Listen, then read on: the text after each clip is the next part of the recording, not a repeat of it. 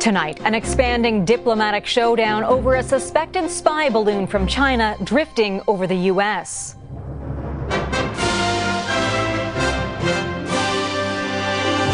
Beijing slammed for a high-flying breach. A clear violation of international law and clearly unacceptable. And new questions about its flight path through Canada. Ottawa admits it missed the mark on proposed changes to gun laws. The consultations that we undertook were not sufficient. A temporary but humiliating climb down today. The divide over which firearms belong on the banned list. Plus, dealing with the deep freeze. I feel like no human should be outside at this temperature. A bitter cold snap gripping parts of Canada. Oh, goddess. Unbelievable.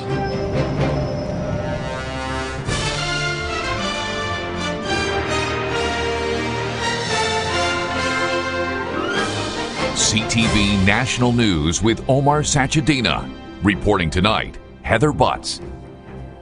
Good evening. The fallout from China's high-altitude spy balloon reached the highest levels in Washington and Ottawa today.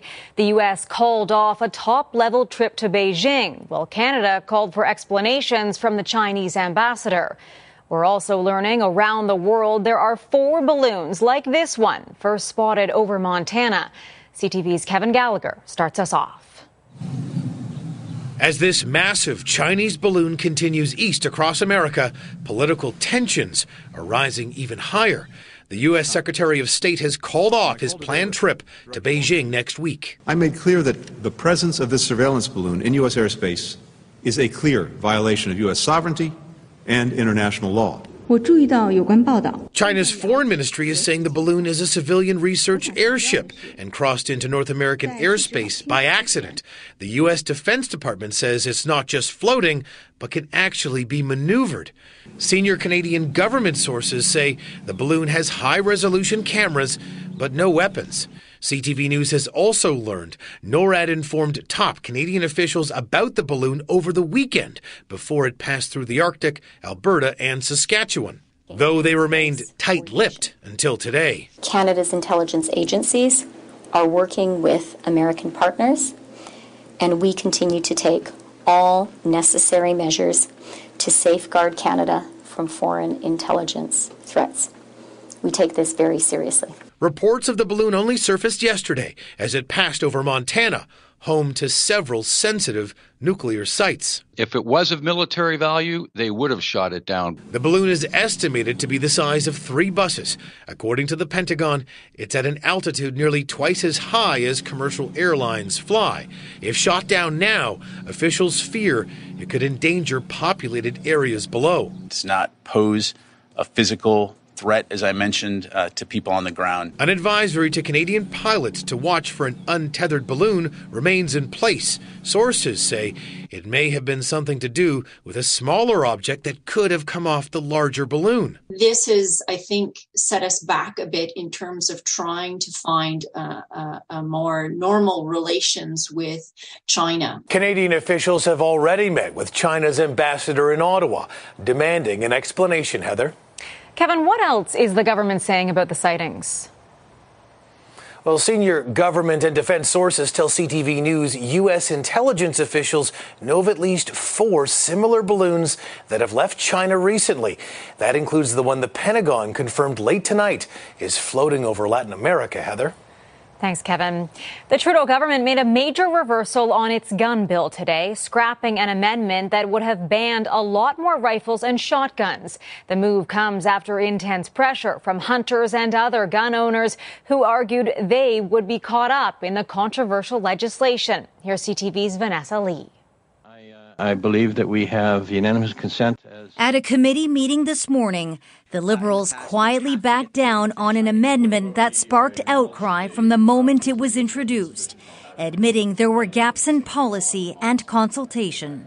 It is not our intention to impact those that are hunting and using firearms for hunting. And we acknowledge and regret that the consultations that we undertook were not sufficient. The amendment would have banned assault-style firearms, but hunters and farmers argued it would also criminalize rifles and shotguns they use legally. High-profile criticism even came from Montreal Canadiens goalie Carey Price. This Calgary gun shop says business has already been impacted. Every day you do hear from customers like, I would buy that if I wasn't afraid it would become prohibited. Because, nobody has $3,000 to just waste on something that will make them a criminal in 2 months. Gun advocates are calling it a small victory in a bigger battle.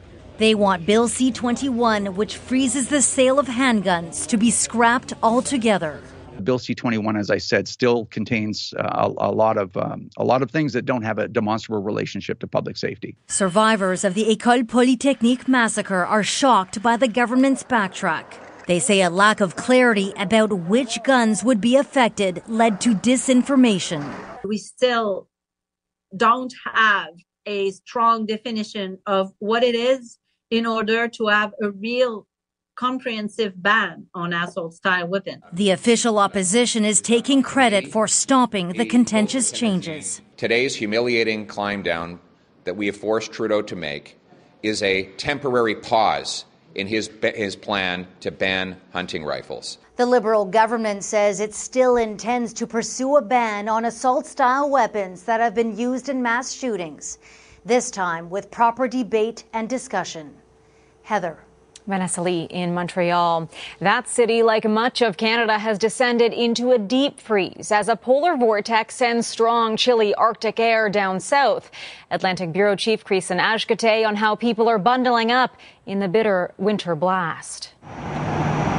For those brave enough to venture outside Toronto's frigid streets, many came prepared. Lots of layers, definitely a neck warmer. And make sure I have a proper hat and scarf on. While others were caught off guard. Oh, God, it's unbelievable. For much of the day, extreme cold warnings were issued for eastern Canada as a blast of Arctic air made its way southeast and into the U.S. We saw temperatures that were at the melting point, and they fell down to about minus 27 in 12 hours with minus 40 wind chill. Hypothermia and frostbite can set in a matter of minutes. I feel like no human should be outside at this temperature, to be honest. And it was so cold, this festival in Quebec City that celebrates winter was cancelled today. Community organizations across the country have been opening emergency shelters and warm-up centers to keep the homeless inside. We opened at 7 p.m. and by 9 it was at capacity, and it's been at capacity ever since.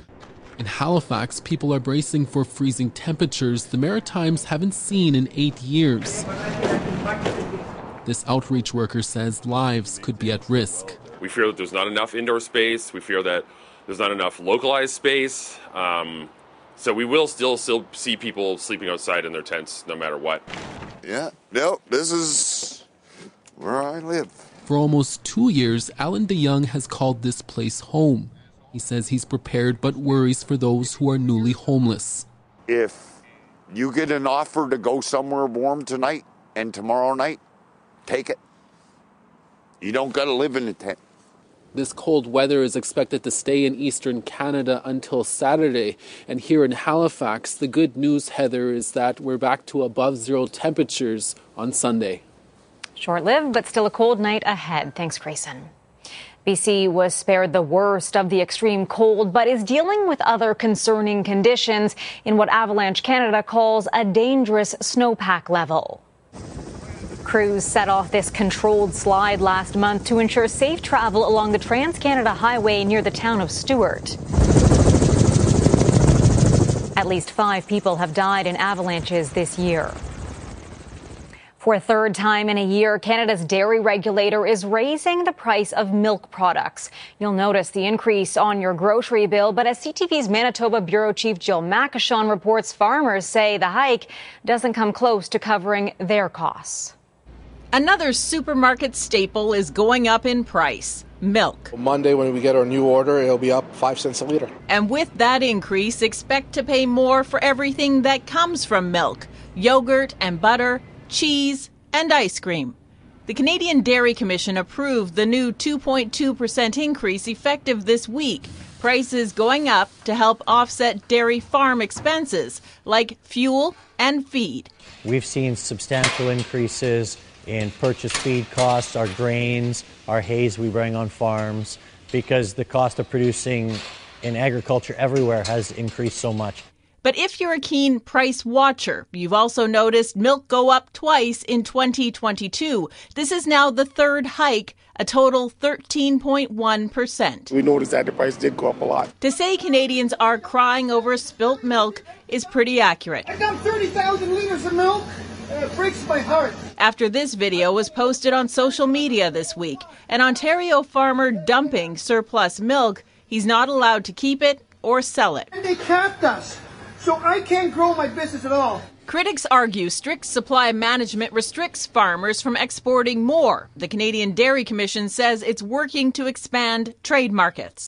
Raising prices is not the perfect solution. And yet here we are again. Expect to pay a little more on your next grocery bill. Will it ever go down? Be amazing to see, but right now you're going to see a jug of milk probably go over $6 for sure. But if there is a silver lining, look to eggs. Rising in price around the world, in Canada, a carton is expected to drop by a few cents. Heather. Thanks, Jill.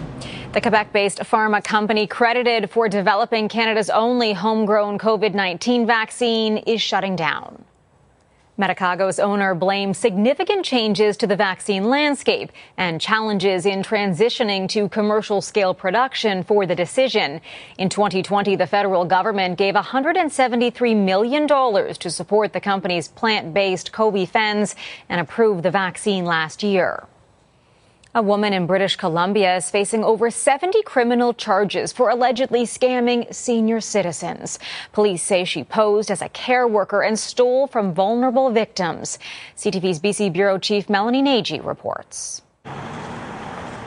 Allowing someone into your home to care for you takes trust. And trust is something many seniors gave to Anna Shamdal. The 30-year-old claimed to be an in-house aide, but instead of caring for the elderly, she's accused of defrauding them. She was posing as a care aide. Shamdal, who appeared in court today, is now facing 71 criminal charges. Some of those charges include fraud over $5,000, possession of forged documents, possession of stolen credit cards, just to name a few. While there are few details about Shamdal's work history, the RCMP's Financial Crime Unit alleges that once inside a senior's house, she would steal wallets and important documents like bank statements. It's been very difficult. Laura Lee Herbert's Uncle William, who is 79 and has dementia, was one of Shamdal's alleged victims. He's had a lot of trust issues with nurses and care aides since then. After William was visited by her last March, Herbert discovered his bank card missing and his checking account empty.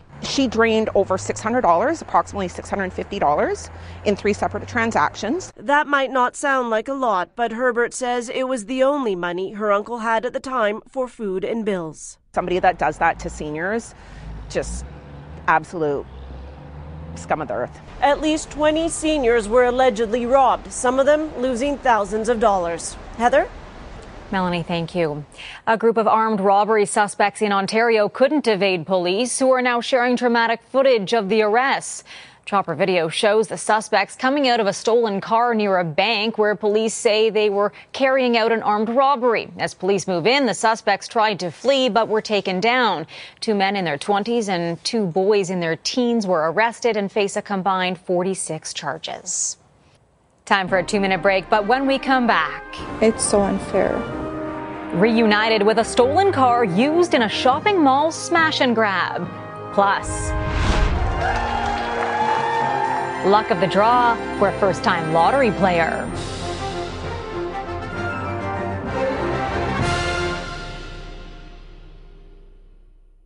Praise is rolling in for a Toronto Transit driver credited with saving 4 people from a vehicle stuck on a railway line. The bus driver opened the car doors and unbuckled their seatbelts moments before a train slammed into the vehicle. The operator was quick thinking. He knows that route. He knows that the GO train comes through there. Got the people out of the car, encouraged them to come out of the car, put them on his bus. They were safely on the bus, and then the car got hit by the train. The driver said he got stuck on the tracks trying to make a U-turn after becoming disoriented in the dark, snowy conditions. Plans are underway to honor the transit worker for his bravery. The Quebec woman whose car was stolen and used to break into a shopping mall north of Toronto this week is getting a look at the devastating damage up close. Here's CTV's John Vanavalley Rao. Getting a look at her damaged car for the first time, this Quebec mom fought back tears. It's so unfair. The front end smashed, scrapes along the side, the passenger mirror busted. Taylor Anna Cobinger says she couldn't afford the optional insurance that would have paid to fix it all and still can't believe what happened to her 2011 Audi. I've put so much effort, money, time. I worked so hard to get it. It's finished paid for a year and a half now. This was Cobinger's car early Wednesday. Crooks using it to race towards a mall, paused briefly at the entrance, and then crashed right through it. You can see how they drove around inside in the middle of the night, making their way to an electronics store. Fortunately, no one was hurt, with the mall pretty much empty. The thieves grabbed some loot, then left, smashing through an exit, shocking so many. It's very surprising. I've never seen that before.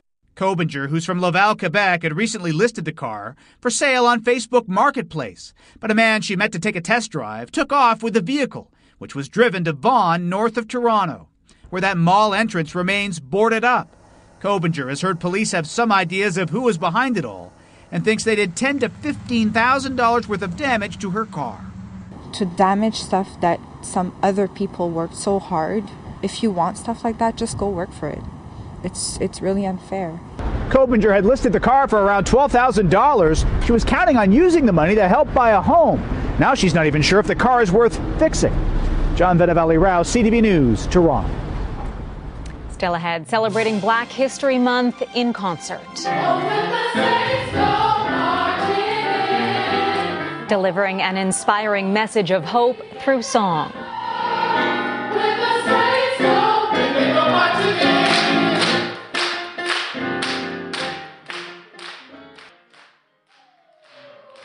A sixth Memphis police officer involved in the violent arrest of 29-year-old Tyree Nichols has now been fired. Preston Hemphill, the white officer seen using his taser on Nichols, was previously suspended. An investigation showed Hemphill violated multiple department policies, including the rules surrounding the use of a stun gun. 5 former officers have been fired and face second-degree murder charges. During what is another dark time in U.S. history, a renowned gospel choir is shining a light with their message of hope. Here's CTV's Richard Madden with a front row seat as they kick off Black History Month in Washington.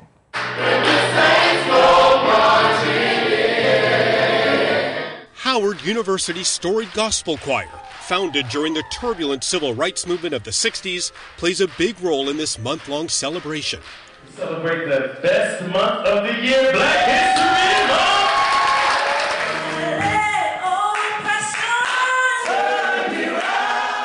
Celebrating achievement and empowerment at this historic church beside the White House that's hosted every U.S. president since the 1800s and located on a street recently renamed Black Lives Matter Way. Through their songs and words, the choir delivered a message of hope and resilience even in the face of adversity. Ain't gonna let nobody nowhere, no mess, no foolishness, no police indictment, no revisionist history. Despite every step forward, they say, there's a sense of going 2 steps back. It's 2023 and we're still finding areas that have yet to be integrated. So maybe some progress, but there's still more work to do.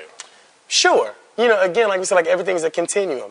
Citing inequality, police violence, voter suppression laws, and lately a push in some states to limit African American history books and lessons at schools.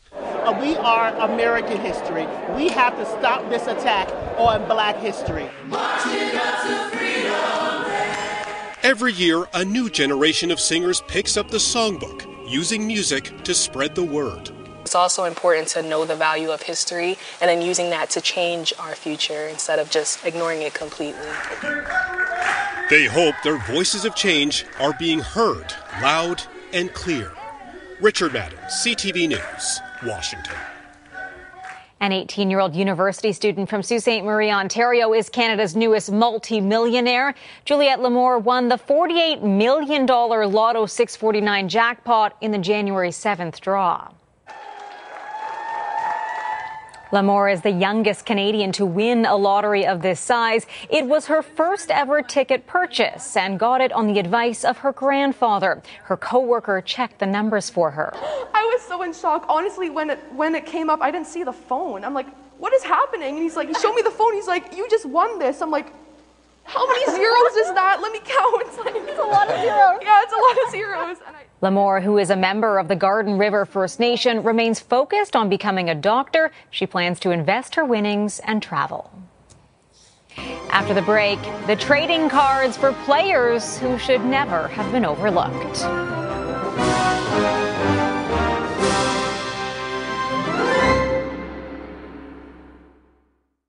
Hockey cards have a history in Canada that goes back more than a century, but until now, some Indigenous heroes on the ice were left out of that tradition. On tonight's Indigenous Circle, CTV's Donna Sound looks at the new set of collectibles aiming to change the game. These are really cool. Every hockey father's dream is to read his son's name Right there. Jordan Nolan. on the Stanley Cup.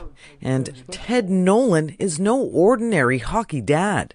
He was the first ever Ojibwe man to win Coach of the Year in the NHL. Now he's part of history again as part of Upper Deck's first People's set of hockey cards. I'm just hoping through this card collection that we could be a little bit of inspiration for the next generation coming up. The 8-card deck features other NHLers like Jason Simon, Bill Akane, Johnny Harms, and more. For Nolan, this is a family affair. His sons Brandon and Jordan also made it to the NHL. To have a card with my two sons, where Jordan has his rookie card, Brandon has his rookie card, and now I got a rookie card, even though it's 40 years later, but to have a rookie card with them is very special. This was a community effort started by Name Cardinal on social media. I was having a conversation about my hockey card collection. It had come up that there were several players in my hockey card collection that played in the NHL that didn't have NHL license cards. Upper Deck was listening and reached out to Cardinal to right that wrong. Is it ever too late to actually get your own hockey card? I mean, really acknowledging and highlighting people within the community. I don't think so. So that's why it's like better late than never. The company is giving the first run of the cards out for free, mostly at Indigenous hockey camps and tournaments. Trading cards, offering hope for young players to bring Lord Stanley home and celebrate with their families, just like the Nolans. Donna Sound, CTV News, Toronto.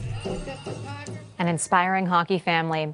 That is our newscast for this Friday. I'm Heather Butts. For Omar and all of us at CTV National News, thank you for watching. Morella Fernandez will be here tomorrow. Good night and have a great weekend.